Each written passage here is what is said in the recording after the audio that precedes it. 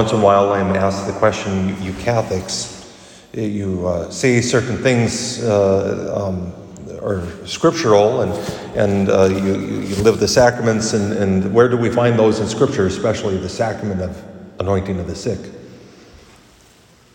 We can point them to Mark 6:13. They anointed many who were sick and cured them. This is good enough for me, right? Well, of course, there is James 2. Let them call for the priest of the church and let the priest pray over them, anoint them with oil in the name of the Lord, and the prayer of faith will save the sick persons. And if they've sinned, their sins will be forgiven them. Pretty clear. Anyway, but that's just really a side point. If you remember back all the way to Sunday, and it seems like a lifetime ago already, well, that was, of course, last month, but all the way I made a reference to the book of Exodus that God had told Moses to tell the people to prepare themselves. We have that same alluded to in today's first reading, as the author of the book or letter to the Hebrews. You've not approached that which can be touched, blazing fire, gloomy darkness, a storm and trumpet blast, and voice speaking words such as those who heard it begged no message be given further address to them. Moses, or the author, is drawing a difference between Moses and Mount Sinai and Jesus and Mount Zion. And we might ask, well, what's Mount Zion? Mount Zion was one of the names for Jerusalem, one of the mounts in Jerusalem. In specific, Mount Zion now, with an S, is the name of the hill,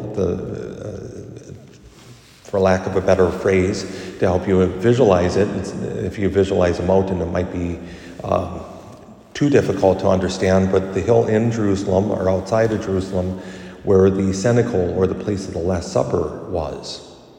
It's the place where Jesus gathered the apostles, washed their feet according to John's Gospel, and gave them, with the Last Supper, the Eucharist. If that's true, which it is, the author is doing something wonderful. This is one of my favorite passages to ponder when I want to ponder the liturgy itself. We've not approached something that can be touched and something that was terrifying, but we approach something that's terrifying and inviting, something that we cannot quite touch, something intangible, something that we see only with the eyes of faith, that we've gathered in the living city of God, the heavenly Jerusalem, the countless angels in festal gathering, with all the firstborn, the saints enrolled in heaven. This is what we do every time we come to Mass. This is what we do every time we come and celebrate the sacraments in a real way.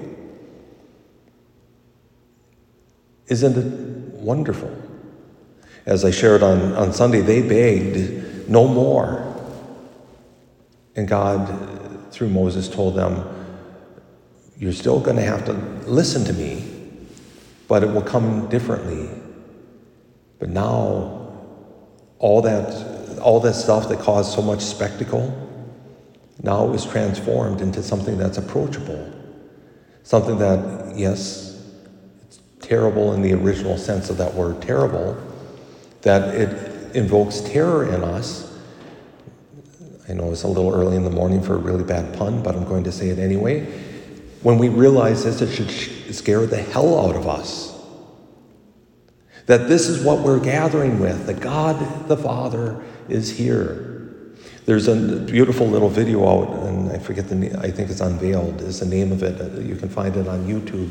And it goes into, it shows a young man coming into church and just kind of coming kind of laissez-faire. And all of a sudden, he begins to see what's really happening.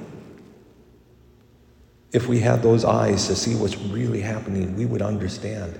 And today with this gospel passage, we have Jesus summoning the 12 and sending them on, giving them instruction.